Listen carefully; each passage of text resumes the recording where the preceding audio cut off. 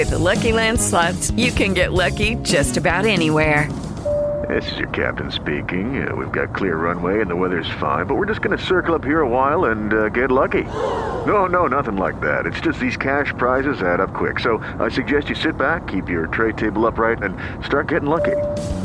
Play for free at LuckyLandSlots.com. Are you feeling lucky? No purchase necessary. Void where prohibited by law. 18 plus terms and conditions apply. See website for details. I think since football season is officially over now, I can preach as long as I want, right? Yeah, how's everybody today? It's just a game. It's just a game. It's just a game. It's just a rule. I mean, it's just a rule. Football season was over for me before the playoffs even started, so I got no skin in that game. Okay. So I think that you guys would agree there's no question that the story of redemption demonstrates how much God values us. Think what Jesus did makes a value statement. And that statement was about us. Jesus made a value statement about us when he, as Paul would say in Philippians chapter 2, verse number 7, made himself nothing by taking the very nature of a servant. Jesus himself took on the very nature of a servant as he came down and dwelt among us.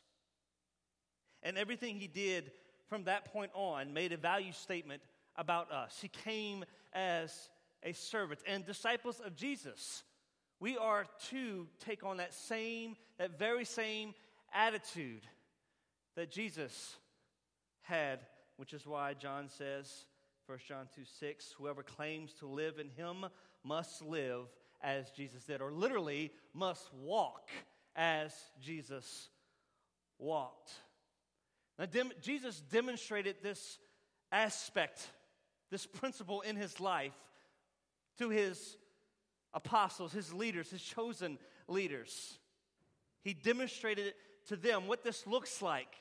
And he literally taught them this in words, which is why he said in Mark chapter 10, beginning verse 43, whoever wants to be a leader among you must be your servant. Understanding in the context, he is talking to his apostles, his chosen leaders, who among themselves are debating on who is going to be the greatest among him.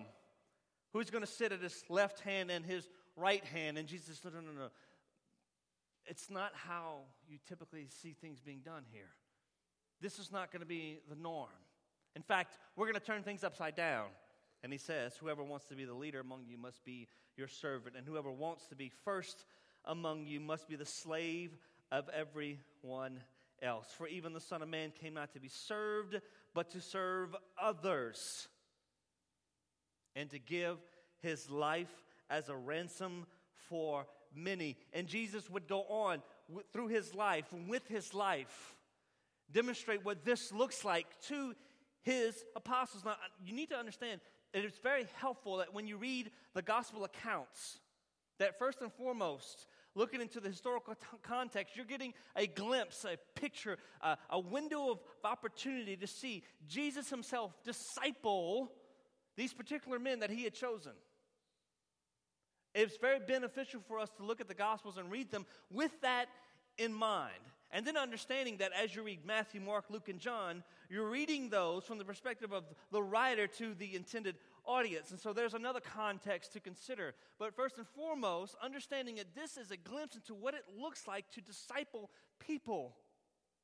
And Jesus, one of the aspects of what Jesus did was show what it means to be a servant and to serve others. He demonstrated this with his life.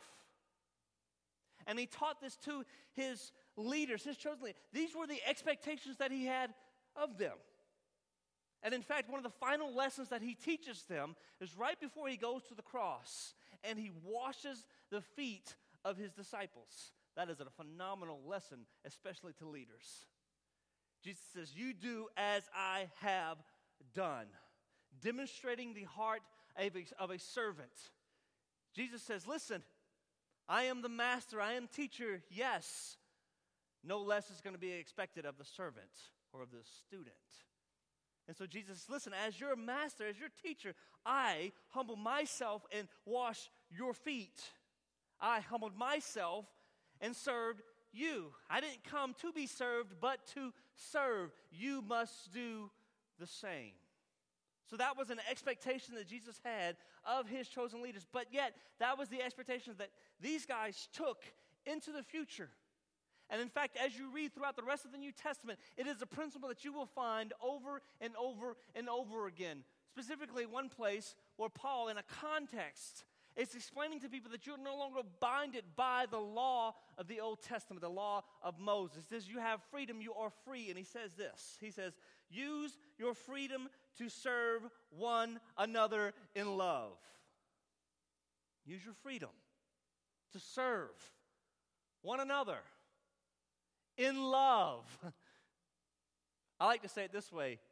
If you love, you will serve. If you love, you will keep my commandments. And John goes on to say in another place that, listen, love is this, keeping the commands. And guess what? God commands you to love. So regardless of how you look at it, regardless of how you approach it, guess what's going to happen? You're going to love. You can't get around it. Can't get around it. But in this context, he says this, use your freedom to do what? To serve one another. How? In love. For the whole law can be summed up in this one command. Love your neighbor as yourself. Implied is this. If you're going to love your neighbor, you're going to serve him. Or, as I like to say it, if you love your neighbor, you will be serving them. In fact, North Point's mission is to be madly in love with God, to love others, and to make disciples. Loving others. It's going to happen. It's going to be demonstrated when we serve. And so what are North Point's core values as we're going through this month? If you haven't been with us, let me kind of catch you up to speed here. We're talking about what are our core values as a family, as a Christian family, a Christian community, as God's people, as the body of Jesus, right? We're striving to be the hands and the feet of Jesus here. What are our core values then? What do we value? Well, we value connecting, making relationships that are life-changing, seeing this as something more than just I go to church. We don't want you just to attend, we want you to attach.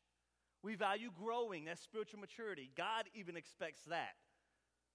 God wants us to, at some point, to be able to do the very thing that has been done to us. Mentored, shown, guide, lead. But we also value serving. Serving. So as we've said before, we kind of looking at this as a journey. Life is a journey, and everyone's in different places. And as a family, we strive to serve the spiritual, the emotional, and yes, even the physical needs that come along with this journey. And as we want to be the hands and feet of Jesus, we want to be the hands and feet of Jesus, serving people wherever they are, with whatever need that they may have, whether it's within North Point, in our local community, or even abroad, which I thought you saw a pretty good example of what that looks like. But here's the thing. We also believe that the journey is not just about receiving, but it's also about giving back. See, because you're typically, especially within our culture now, church is viewed as a place where you can go and be served. May I take your order? And now, we understand that there is a perspective wherein you can look at the church, the body of Christ, as a place where you can find healing, and we believe that. And so we want to help provide for the spiritual and the emotional and the physical needs that come along, and we do some things like that, right? One of the biggest ministries we have is Kids in Divorce, where we minister to families who are going through a very devastating time, And if you've been through that, if you know someone who's been through that, I think we're all touched by it somehow. You know how difficult of a time that can be. And it's amazing how you can see how, even the spiritual and the emotional and, yes, even the physical needs are being met in some way or another. And so, yet we do things like this on and on. But this is the reason why. Because we value serving. But it's not just about receiving.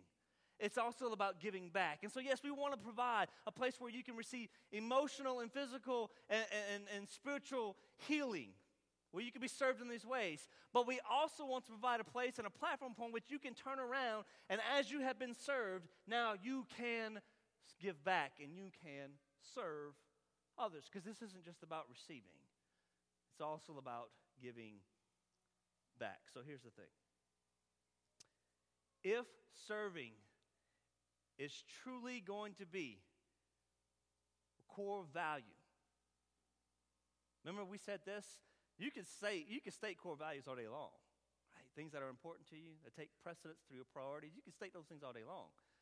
But unless they have an active influence over your life, they're nothing more than words. They're nothing more than words. We want this to be a reality. And if serving is going to be truly a core value, we must value what God values. God values people. God values people. So that means we must value people. So how do we do that? How do we make serving, how does that become truly a core value? Right? Where we actually, remember, we're valuing people. We're going to make a value statement. Remember that. Regardless, you make a value statement all day long. Every time you come in contact with someone, you make a value statement. Remembering that everyone you come in contact with is someone that God values. Everyone. How do we make this a reality? Where serving is at the core of who we are. Well, the first thing I would like to suggest to you is that we got to stop acting like the world revolves around us. As individuals, and even as a faith community, we cannot act like the world revolves around us. When we look at Philippians chapter 2, some passages that were read this morning, I want to look at 2 verses here in a little bit more detail. Notice what he says. And if you wanted to know, the translation I use is the NLT, the New Living Translation. Some people ask because they like the way it reads. That's what I use because people like the way it reads, and I like the way it reads. So, just for your information. Philippians chapter 2 and beginning verse 3. He says, listen, don't be selfish. Remember, the world cannot revolve around us. And it starts with us saying, I am not going to be selfish. And in the Greek, this is a word that represented this idea of electioneering. In other words, putting yourself forward, pushing yourself forward. So you say, for instance, you have an item of agendas at a meeting. And you have this one particular thing that you want to present. You do everything you can to push it forward to where it is top priority. Paul says, do not be selfish.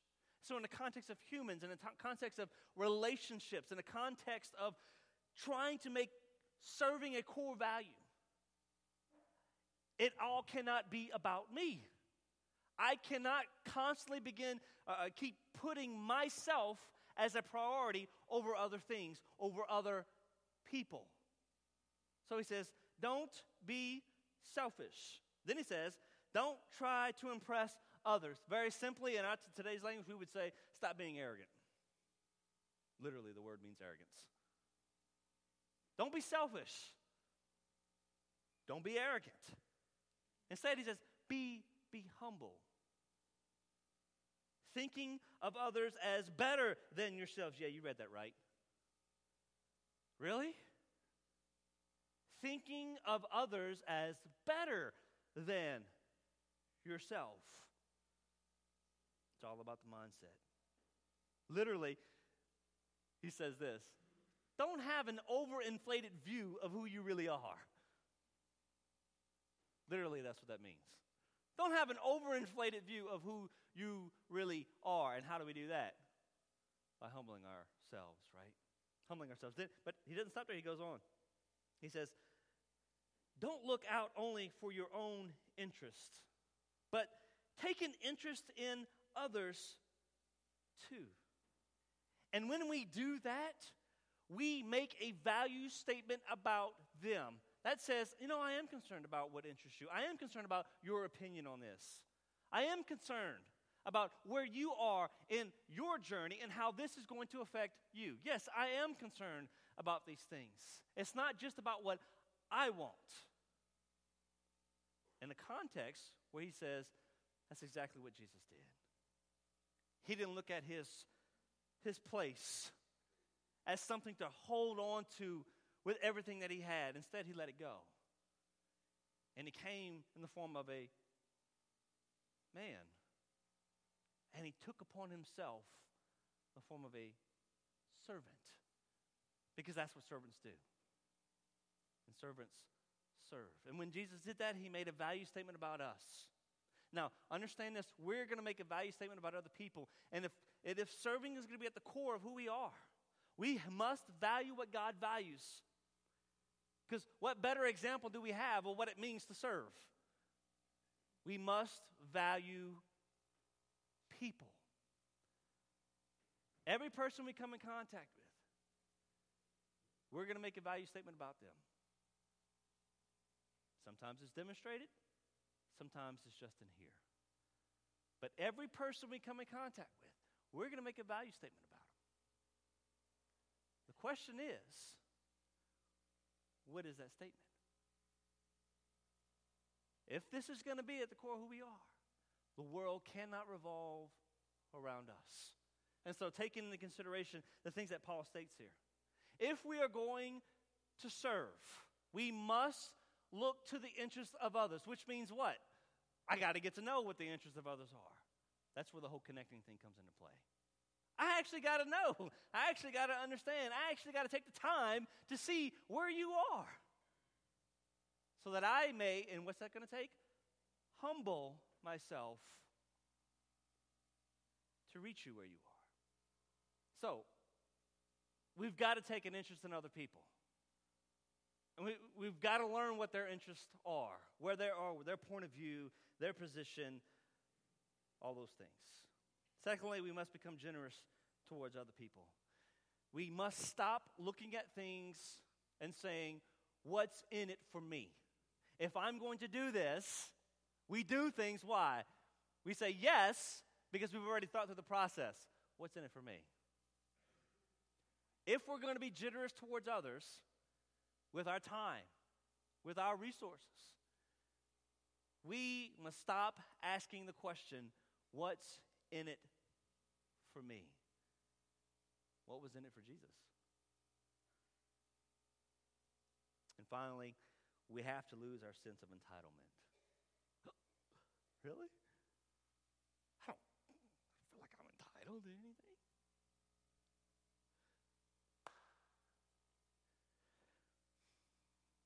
Let me set up a scenario for you. You're at your favorite restaurant, sitting across the way with your favorite person. Restaurant's busy. It's crazy. But you made reservations.